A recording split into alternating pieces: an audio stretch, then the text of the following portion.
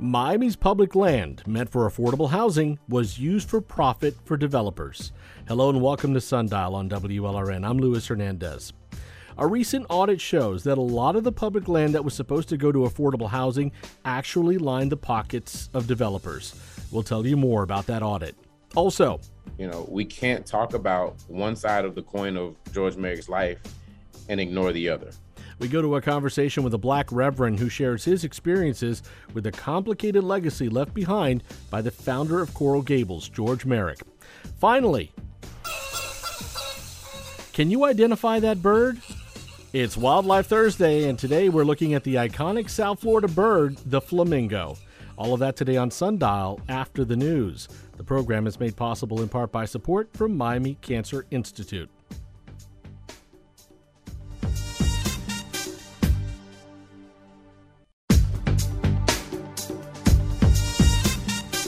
Hello and welcome to Sundial on WLRN. I'm Luis Hernandez. Thank you so much for joining us. You're probably tired of hearing it. Miami-Dade County has become the least affordable place in the country. Well, a new discovery is giving us insight into how we got into this current situation. For years, the county gave or sold public land to developers to build affordable housing. A recent audit shows that in many cases, developers profited off the land, never built the affordable housing. Joining me now is WLRN's Danny Rivera to help us better understand what came out of that audit. Danny, great to have you in studio. Thanks for having me. So for years, Miami-Dade had public land that was set aside for affordable housing, expected that the developers would build it. How much land are we talking about roughly? Right. So just a tiny bit of background. This was called the infill housing program, and which goes back to the 90s. Which goes back to 1997 is when this audit goes back to. But basically what it is the county owns land all across the county, up and down. And a lot of that land was just sitting vacant for a long time. Nothing was happening with it. So this was an attempt to say, hey, if we give this property to developers for either a very, very low price or for basically free, with the condition that those developers build affordable housing on it, it'll be a better use of that land. So this audit that we're talking about, it took a look at about 1,400 properties that the county gave to developers since 1997. And more than 300 of these properties have had things happen with them that I think everyone would classify as shady things happen to them. There's the sizes of those properties, the square footage it varies. It's not explicitly clear all the time for every property in the audit, but some are bigger, some are smaller. And basically, this was the attempt from the county to get affordable housing built. First of all, who did the audit or who called for it? Right. So the county commission called for it, specifically Chairman Jose Pepe Diaz and Commissioner Joe Martinez. They, people have been talking about this in the last couple months, but they basically asked the county auditor, the Miami-Dade Office of the Commission Auditor, which audits things relating to the commission. They asked them to look into it and provide this final report. So just because people were talking, it's like, all right, we should do an audit. I mean, it speaks to why are we doing this now? Well, Right. we're hearing about this now because, as you mentioned, Miami-Dade has become the least affordable place in the country for housing, which is an inflection point. And so it's causing a lot of kind of looking back to see, okay, well, what have we been doing? If we're going to do things going forward, let's take a look at what we've been doing. And this is the results of that. You pointed out, you see shady stuff. Some of these developers, they were making money. Right. So let me give you a couple of the specifics. So out of all these properties, there was 28 of them that were completely lost because the developers who got these properties took out loans for other developments and then used those properties as collateral. And then when they couldn't make the payments, they lost the land. So the land that was slated, actually agreed to contractually that you had to build affordable housing on this, that land has been lost. That's 28 properties that have been lost.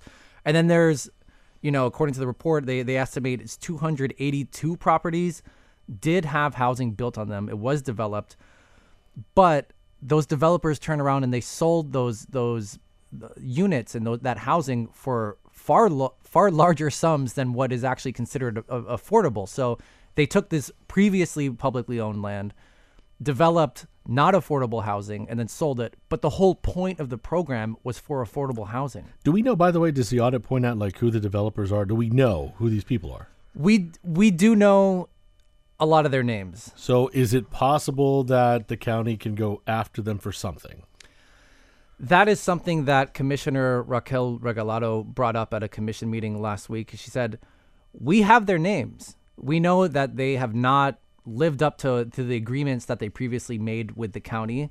We know that there was shady things going on. We know that a lot of them made killer profits on this, which was in a lot of cases contrary to the actual deeds. The deeds that the county handed over to the developers came with restrictions. And a lot of what was going on here was directly contrary to those deeds. So the commissioner basically raised the question, okay, well, can't we sue some people? Is it a breach of contract or something? It does appear in several cases to be a breach of contract. And, on the other side of it, this audit that came out was from, like I said, the Office of the Commission Auditor. But the chairman, Jose Pepe Diaz, has asked the Miami-Dade Inspector General to look into it, which is kind of an important development because the Inspector General kind of has a direct line to prosecutors. A lot of times the reports that they come out with when they find shady things going on in other county departments, a lot of times they recommend things to prosecutors for criminal charges. So we're just learning about this, but this is we're probably at the beginning now that we have the information. Am I to believe that are we still selling or giving that land away, or is that stopped? So, in the last couple of years, the amount of, well, I should say in the last year or so, the amount of land given away to these developers has basically stopped. So in 2020, 189 properties were given to developers. In 2021, which was the first full year of the current mayor, Daniela Levine Cava's administration, 6 were given away. So it's been a very sharp drop in the number of properties given away. And a lot of the commissioners are calling for a complete and total pause on all of this until the county really gets their stuff together, because the ball was in their court and they basically dropped it. So the government needs to figure this out. Danny, did they ever not have oversight? So that they could go and say oh, you were given this land, or we sold this land to you and you were expected to build this, and okay, but we see that you didn't do it. I mean, we just sold it to them and that was it? We just thought they were going to do it? This is one of the rare instances as a reporter. Usually we hedge and say, some people say, in this case, everyone is saying this was a failure. The government is saying this is a failure on the government. This was 20 years of failure. This was a complete dropping the ball situation for the county government that extends back more than 20 years. And part of the problem, according to the current mayor, Daniela Levine Cava, is that this was a bureaucracy problem. The tracking of this oversight was spread across multiple departments in the county government. It became kind of a hot potato situation. Like, do you do this, or are you expecting the other department to do it? And there was no centralized oversight mechanism. So over decades, things were happening and the county government was just not on it. They were just not on it. So for 25 years, we could have been building affordable housing, and in many cases did not. I mean, again, the mayor's only been in office for a little bit, but what has she said about going forward? Right. So some things are happening. The county a couple months ago, because there was a really preliminary version of this report that came out with just bullet points, said here's some of the things that we might expect, but we didn't have the details.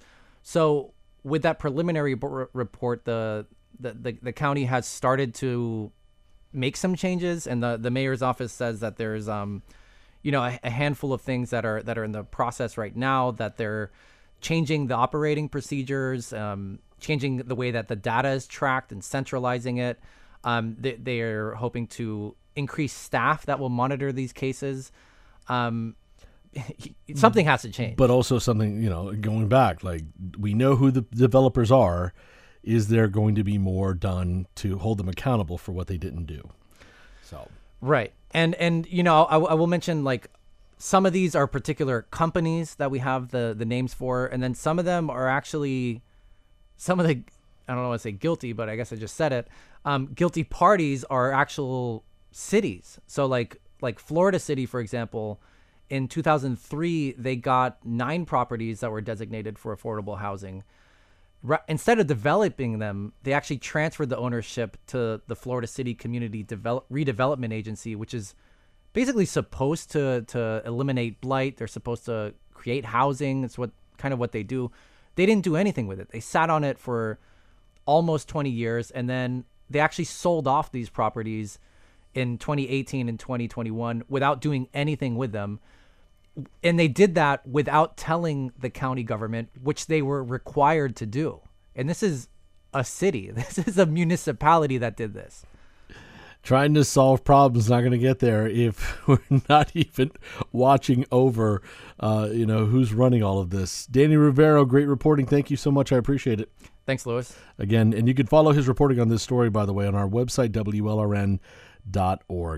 Well, still to come, more on the complicated legacy behind George Merrick, who founded the city of Coral Gables.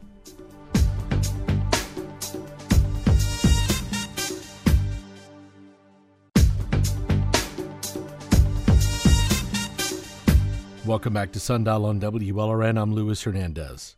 A few weeks ago, we hosted the first of 2 conversations about the complicated and nuanced legacy left behind by the founder of the city of Coral Gables, George Merrick.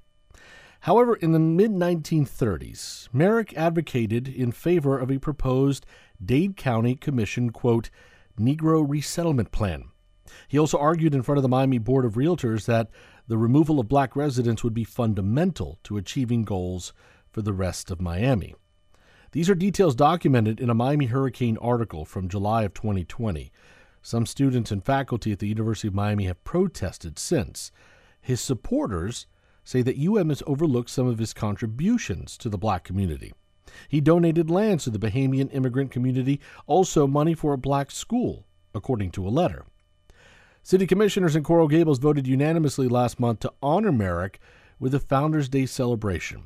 The black population of Coral Gables today is about 3% compared to the county, which is 17% black. Sundial's Katie Munoz recently spoke with Reverend Nathaniel Robinson III.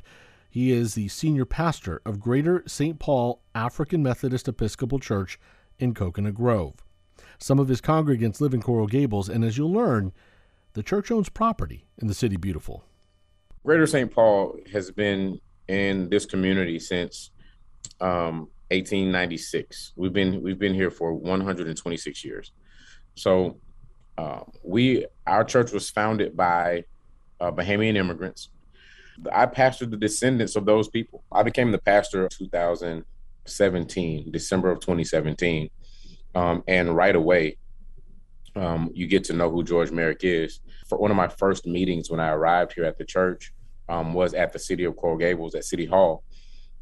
We have property that we own in Coral Gables, and there have been some citations, some notices, some things we had to go take care of. So one of my first meetings after becoming a pastor, I wasn't even here for 7 days, was with then Commissioner Vince Lago, who's now the mayor.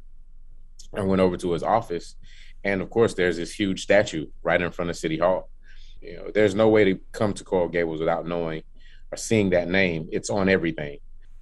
I feel like, the spirit of George, the racist spirit of George Merrick is still being perpetuated in the city of Coral Gables.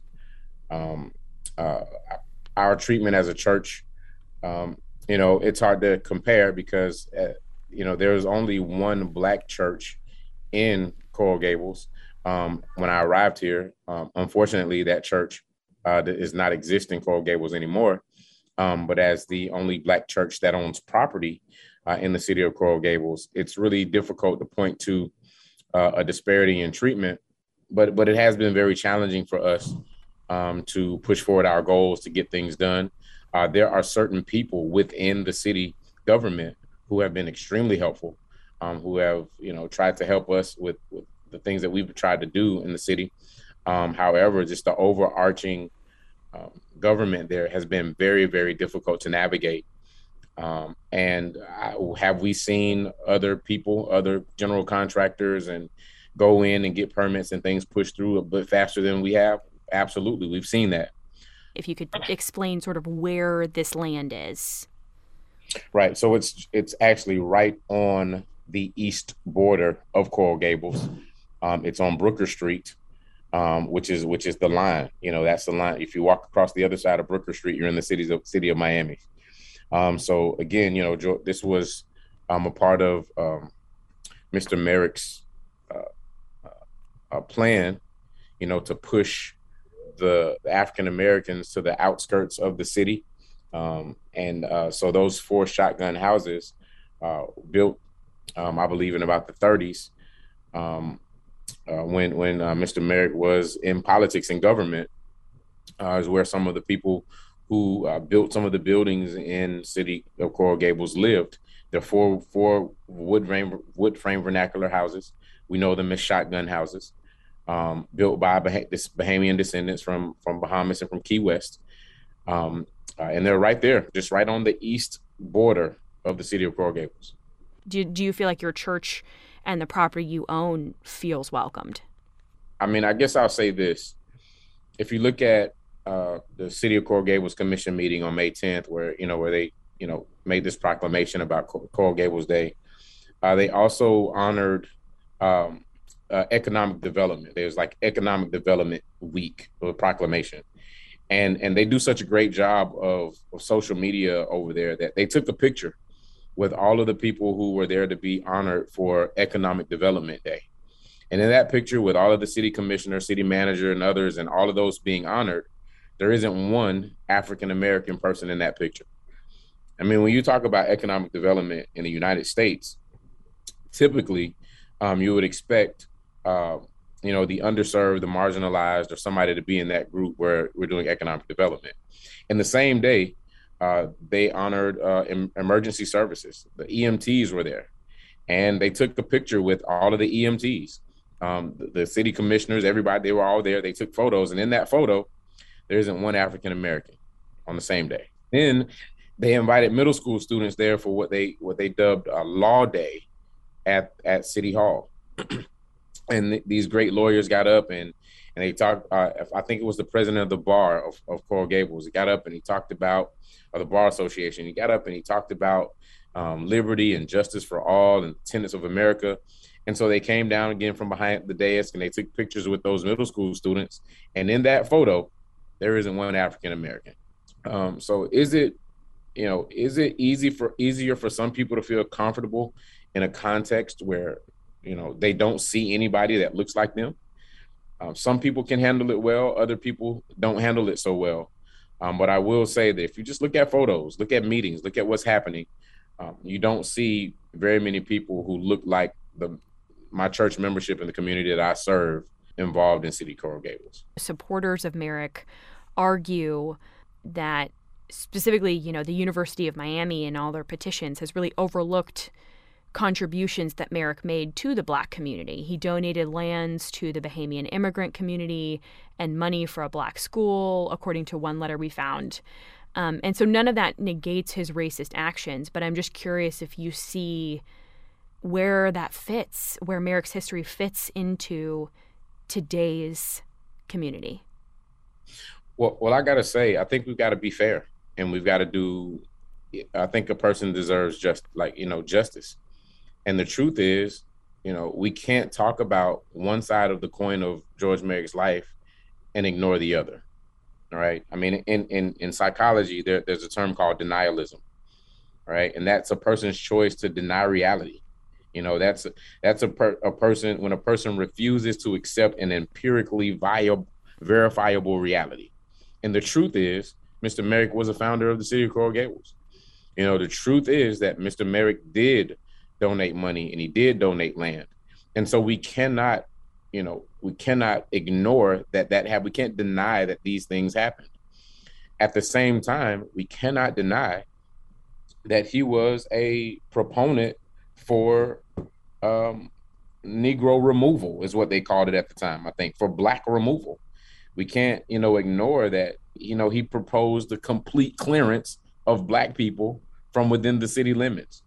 We cannot ignore that in the 30s, he advocated for all Black families to be pushed out of Miami city limits into what he referred to as Negro towns. So I think the challenge is to do justice, right? To do him and his history justice. So if we're going to acknowledge his contributions, we also have to, I think, in fairness, at least be willing to have a conversation and acknowledge his racism.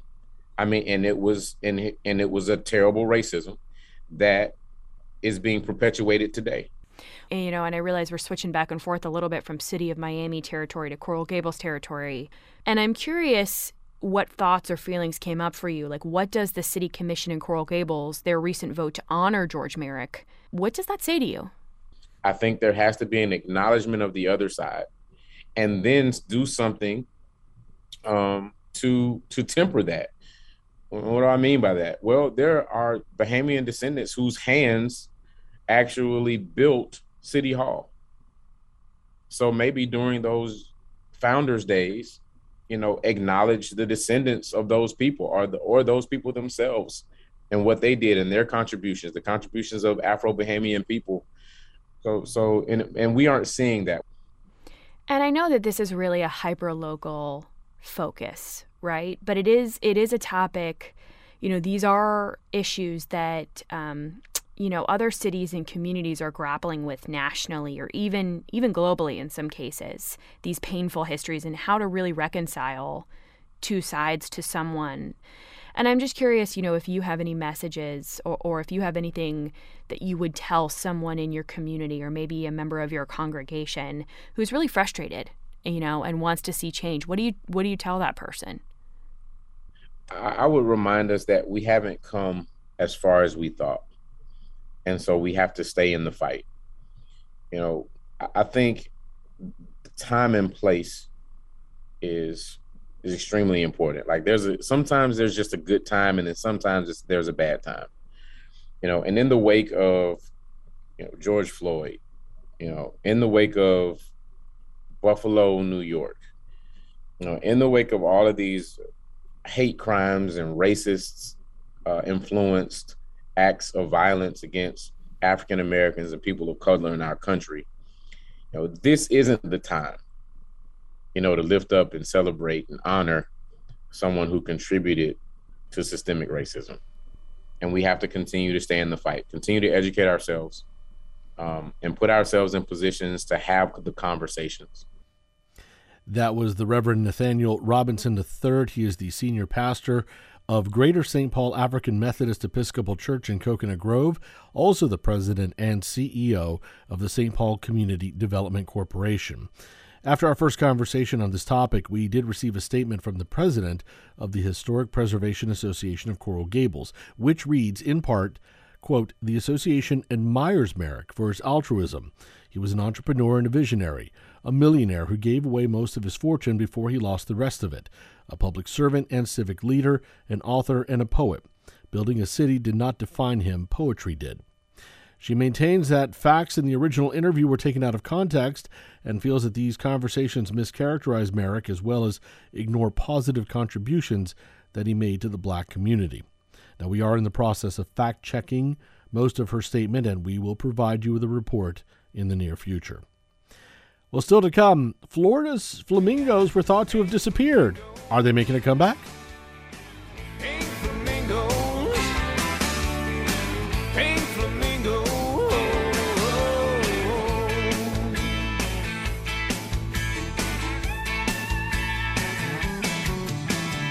Sweet Irma Jean is a den mother now with a station wagon and a charge account.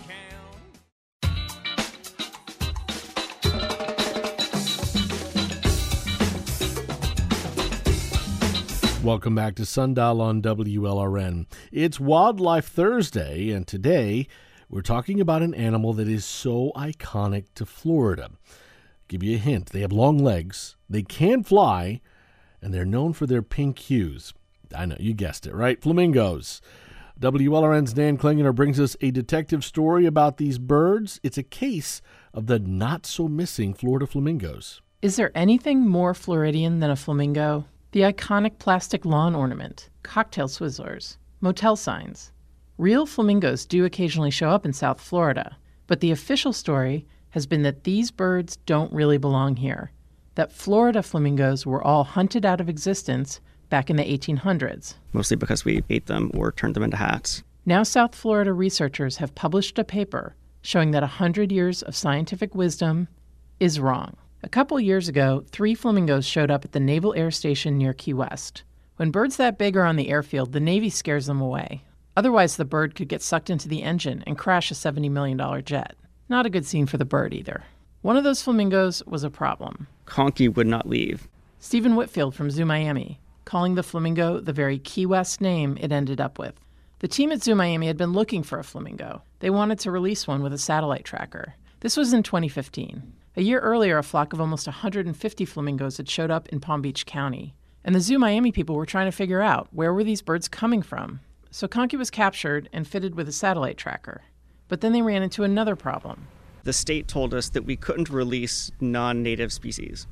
So that's when we started digging into the question of, are they really non-native? The state said flamingos may occasionally wander through from Mexico, Cuba, or the Bahamas, but the flamingos in Florida are more likely escapees. It's closing day at Hialeah, and the Flamingos put on their show for the Miami crowd on hand for the Flamingo Stakes. The Hialeah Racetrack's famous flock of flamingos started in the 1930s, and that flock started reproducing. That was the same time that the Audubon Society started researching wading birds in South Florida, birds that mostly hang out in shallow water. Audubon Florida still does that research at the Everglades Science Center in Tavernier. Jerry Lorenz is the director. When Stephen brought us all together, the first words out of my mouth were, those are just escapees. Why are we even talking about this?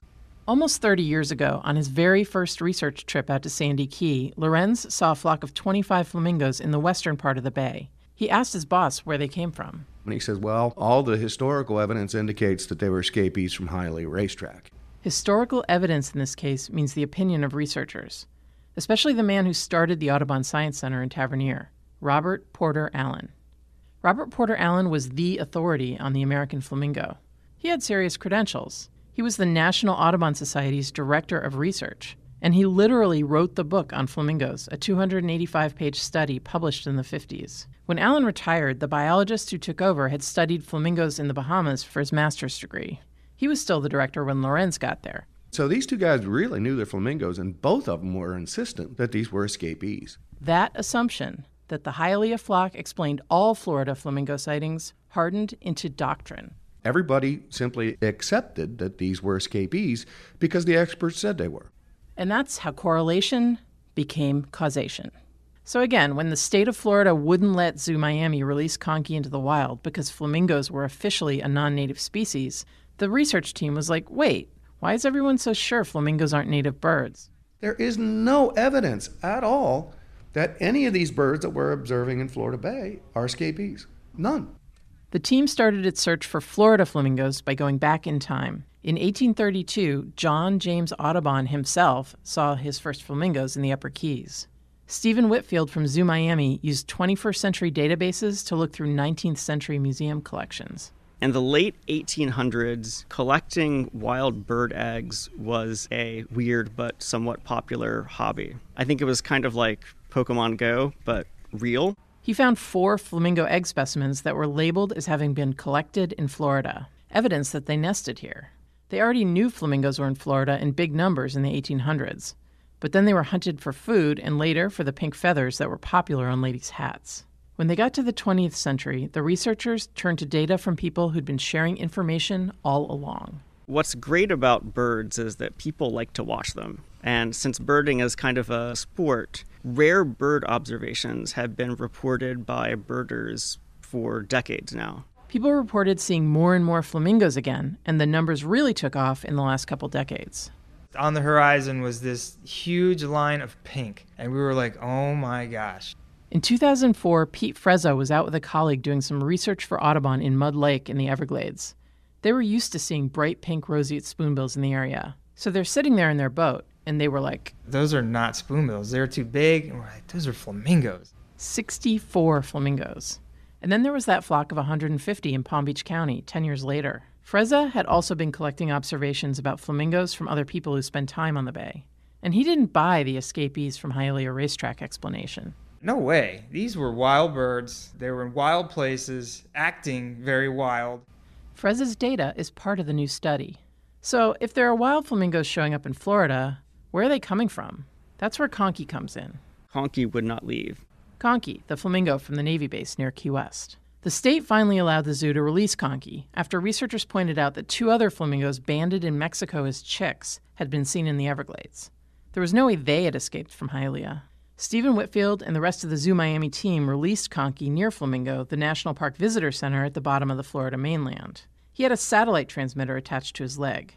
He's the first and only flamingo ever banded in the U.S. And what we expected was that Conkey was going to fly to the Bahamas, to fly to Cuba, or fly to the Yucatan of Mexico. He was going to tell us, finally, where the flamingos in Florida come from. In that, he was a failure. Conkey, it turned out, was a homebody, and the satellite tracker showed that he stayed in Florida Bay. Pete Frezza from Audubon, Florida, says Conkey still made an important contribution to the knowledge about flamingos in Florida. He proved that flamingos can live year-round in Florida Bay. Florida Bay can sustain flamingos on an annual basis, which was pretty cool. The transmitter stopped working right after Hurricane Irma, but Conkey has been spotted a couple times since the storm. They're supposed to be here. They're not escapees. You don't treat them like exotic species. We have to treat them like a native species. In the 1800s, people used to see thousands of flamingos in Florida Bay. Lorenz says now that science has shown they belong here, that could happen again someday. And that was WLRN's Florida's Keys reporter Nan Klingener. You can find a link to more of her reporting on flamingos on our social media at WLRN Sundial. By the way, the tall and gangly pink iconic creatures are now officially considered native by Florida wildlife authorities. And Conkey, the flamingo that helped researchers with this discovery, is now, get this, the mascot of a local IPA beer out of the South Beach Brewing Company. So his legacy will be living on. Let's continue the saga of flamingos in Florida with Audubon Florida Director of Research, Dr. Jerry Lorenz. Jerry, great to have you back. How you doing? Very good, Louis. Good to be back. Thank you. You know, you hear this story, and if you go to the Florida Fish and Wildlife website now, you know, here's the flamingo categorized as native. How does it feel? You were part of making that happen. It feels wonderful. Quite frankly, I'm surprised at the beginning of that story that you just ran. Nan and I were talking, and I really thought these birds are escapees. And working with Stephen really quickly turned me around. And we're very thrilled at that. We've tried to get the flamingo to be considered a threatened species in the state of Florida. They're too rare, and I don't disagree with what the state decided. But yeah, they have definitely at least deserve the protections under federal laws that were kind of ignored when they were declared to be escapees. During the research, that got us to this point now, is there a moment, a story, or something that you found that jumped out at you that surprised you? When Stephen found museum specimens of eggs from flamingos in Florida, I was really shocked. And I was very pleased. There really isn't solid evidence, even with those eggs, that they did nest in Florida, but there's enough anecdotal evidence to convince me that they did. And again, my predecessors that were mentioned in that story as well, they both said that they didn't. So with modern technology, we were able to find Stephen was able to find some really interesting things. Let's come back to their classification, though, just to, because again, you wanted to get more protections for them, but what, and remind us too, again, between state and federal protections. Well, state protections would indicate that the Florida Fish and Wildlife Conservation Commission would have to come up with a recovery plan for the bird and would have to put some resources to it. And quite honestly, the biological review group of which I was a part, we came down on the side that it should be considered a threatened species, but there's all kinds of questions that go with declaring a species threatened or endangered. And there's like 5 categories and then multiple questions that are each category. It only met the criterion under one category, and that was that the population was small. And I think that was tentative at best. And on top of it, we are already doing things for the recovery of flamingos in Florida. We're doing as much as we can. It's basically protect the habitat and restore the habitat. Now, we are trying to restore the Everglades, and we have protected a great deal of habitat that flamingos use. When you say the population is small, but is it growing? Well, interestingly enough, about 2 weeks ago, a colleague of mine sent me a video of 50 flamingos flying over the flamingo outpost in Everglades National Park. Wow. And so, yes, I mean, all of our data, our publication indicates that they are recovering. What I think is really going on is that, these birds were not only hunted in Florida, they were hunted throughout their range. And so their population was so small by the 1950s that there wasn't enough birds to push them to try and find new habitat. You know what I mean? There were probably over 1 million flamingos, and it was down to less than 20,000. So they had plenty of habitat, and Florida is on the fringe of their habitat. And I think now that the population has recovered, we're going to see more and more of these flamingos coming in. Yes. And with that means too that they're not just hanging out in certain habitat. We're here. We're all sharing the space. They kind of show up anywhere, right?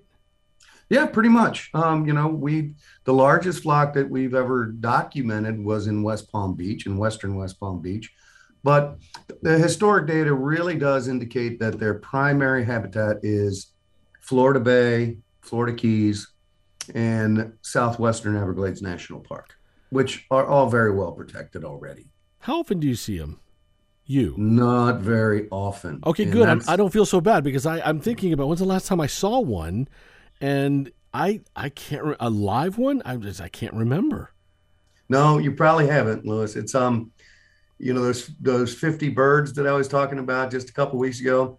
I went out in a boat to try and find them. One of my colleagues from Everglades National Park flew in a plane, and another of my colleagues flew in a helicopter trying to find those 50 birds. And we could not find it. You would think that large pink birds would stand out. Yeah. But all of that effort, and we could not find those 50 birds. And that's just the day after. I did just post on my Twitter that the closest thing I've come to seeing flamingos is there's a house like 2 blocks from me. And I think the woman there, the owner, has like 20 or 30 plastic flamingos in the yard, and that's as close as I've come. You know what? For people who don't, if they've never seen a flamingo up close, how do you describe the bird? Like, what's its character like? What's a flamingo like? Well, they're weird. They've got a strange bill. They got a strange way to feed. They're very tall. They're surprisingly, about 5 feet. So the bird that is often confused with flamingos, the roseate spoonbill, is a bird that I've studied heavily as well. Their difference in height is when they're both standing, close to each other, the flamingo is almost 3 times taller. So they're a very large bird. They have webbed feet. Their tongue is fully trapped in their lower jaw, so it's not a free-moving tongue. It moves back and forth, slides across the lower jaw, but they can't move it around their mouth. They're just a strange animal, but stunningly beautiful when you see them. That flock of 64 that was here in Florida Bay, they were here for quite some time.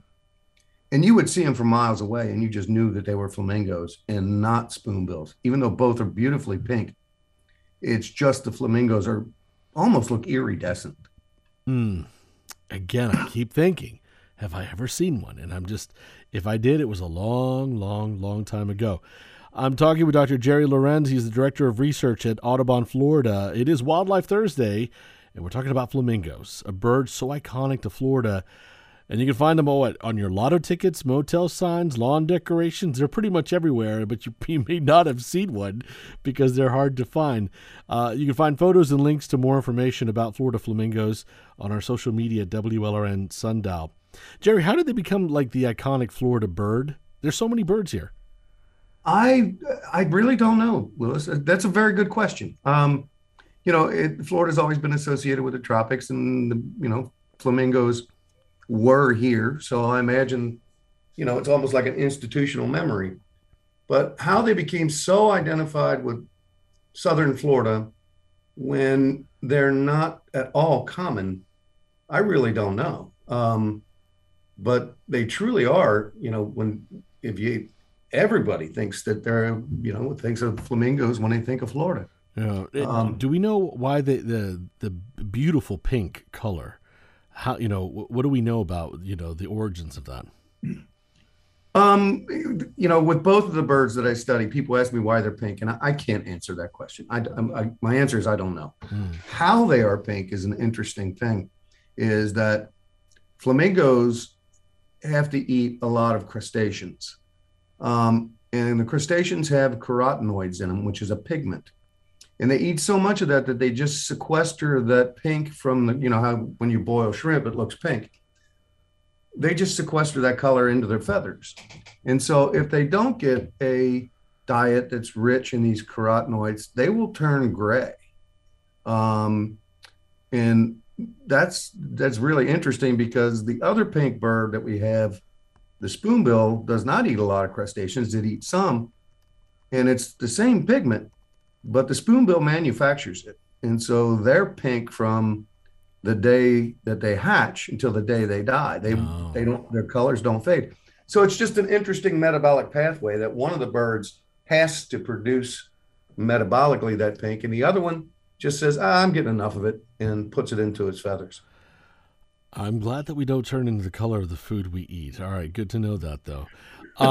We're in hurricane season, and, I always think about anybody who's lived here long enough, that iconic picture of the dozens of flamingos that were sheltered in a public bathroom during Hurricane Andrew.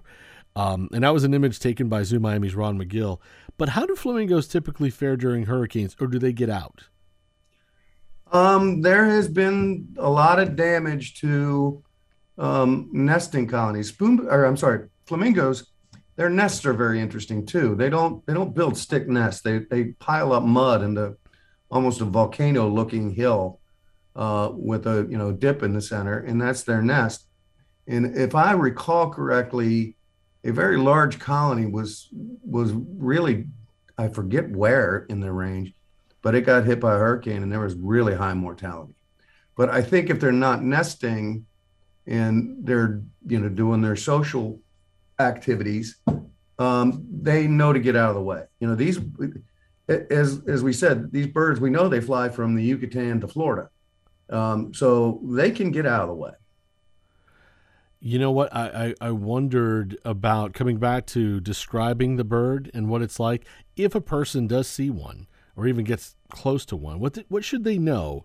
I know we should also always never feed animals, but what should we know about them, just to be careful? Well, they are, surprisingly, birds are very light and delicate creatures. And so they require a lot of energy to sustain themselves. They don't get fat. They don't store fat like mammals, like humans. And so every time you make that bird fly, you are costing it a good deal of energy. And so just keep your distance. They're a wild animal. They don't want to be disturbed. And so just maintain your distance.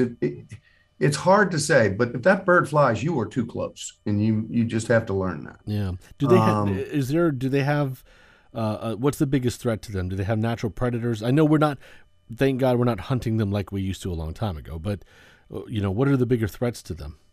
Well, I would say that the only thing that really would hunt them in their native habitat would be crocodiles and alligators in Florida.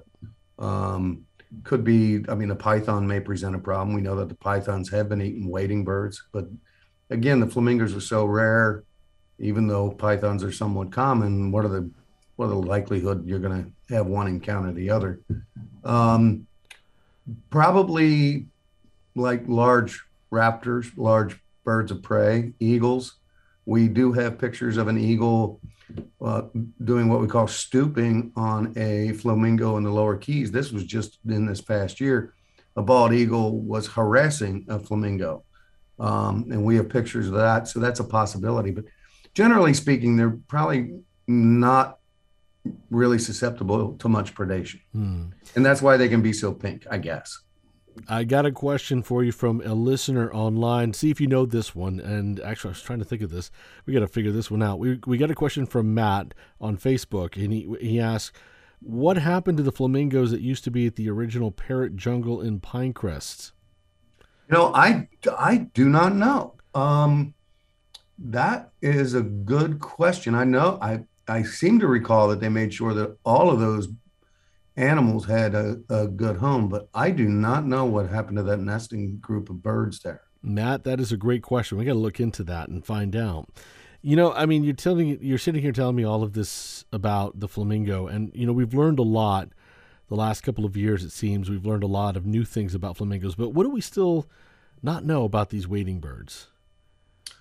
We don't understand their diet completely.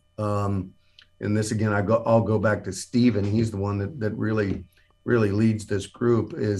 There was a flamingo just a month or two ago that was hanging out in the water conservation areas, and there were I believe 3 of them, and he went up there to find them and sample the water and see if he could figure out what they were feeding. And so he got there, they were feeding, he watched them, they got spooked, not by him. So he went over to where they were feeding and tried to collect the organisms that were there. And the birds came back and started feeding just, 100 or 200 feet away from him. So they were feeding on something that he could not catch. He could not identify it. And so their diet is somewhat of a mystery. When way back in the olden days, the way you would do diet studies on birds is you would shoot them and open up their stomachs. And there is some of that in the old literature. And literally, what they found in their stomach is mud. So we don't completely understand what flamingos in Florida are feeding on. That is one of the things that our group is trying to figure out. And that's a pretty big mystery. So much to learn. I hope almost 40 years living in Florida, and I haven't seen one. I hope one day I do. I will keep my distance. I will respect their space. I just would love to see one up close and personal. Jerry, always. Louis, you got to get out more. I live in a studio. I know, that's true. Jerry, always a pleasure. Thank you so much. You are very welcome. It's been my pleasure. All right. Again, Dr. Jerry Lorenz, Director of Research at Audubon, Florida. And listen, if you got a picture of a flamingo, share with us. Where did you see it? Where have you seen them? Share with us on our social media, WLRN Sundial. Well, that's our program for this Thursday, June 9th, 2022. Katie Munoz is our lead producer. Leslie Ovalle is our producer and social media editor. Our engagement editor is Katie Lepre-Cohen. Our news director is Terrence Shepard. Alicia Zuckerman is our editorial director. And Jessica Bakeman is our senior news editor. WLRN's interim program director and technical supervisor is Peter J. Meritz. Engineering our board today, Richard Ives. By the way, right now you're hearing Pink Flamingos by Tracy Bird. If you missed any of the program today, don't freak out. It's okay. You can listen to it tonight at 8 or just listen to the podcast. And by the way, if you do listen to the podcast more often, please subscribe, rate, and review. Always appreciate that. All right, coming up next week on the program, we're going to talk with the director of the new Father of the Bride movie. Do you remember the first one with Steve Martin? They remade the movie. It's got Andy Garcia and Gloria Estefan. So it's got a very different, spin on it. It follows a Cuban-American family going through their daughter's nuptials here in Miami. Also, we're going to be looking back at 40 years of Books and Books here in South Florida with Mitch Kaplan. All that coming up next week on the program. Remember, you can follow us online, WLRN.org, or on our social media, Facebook or Twitter at WLRN Sundial. I'm Luis Hernandez. Thank you so much for listening. Have a great Friday. Have a great weekend. We're back live on Monday. Stay safe. Take care of each other. The program is made possible in part by support from Miami Cancer Institute. Pink flamingos in the front of yard. Picture window with a view of Walmart. Blue collar heaven, domestic bliss. It just doesn't get any better than this. We got pink flamingos. Picture windows. Pink flamingos.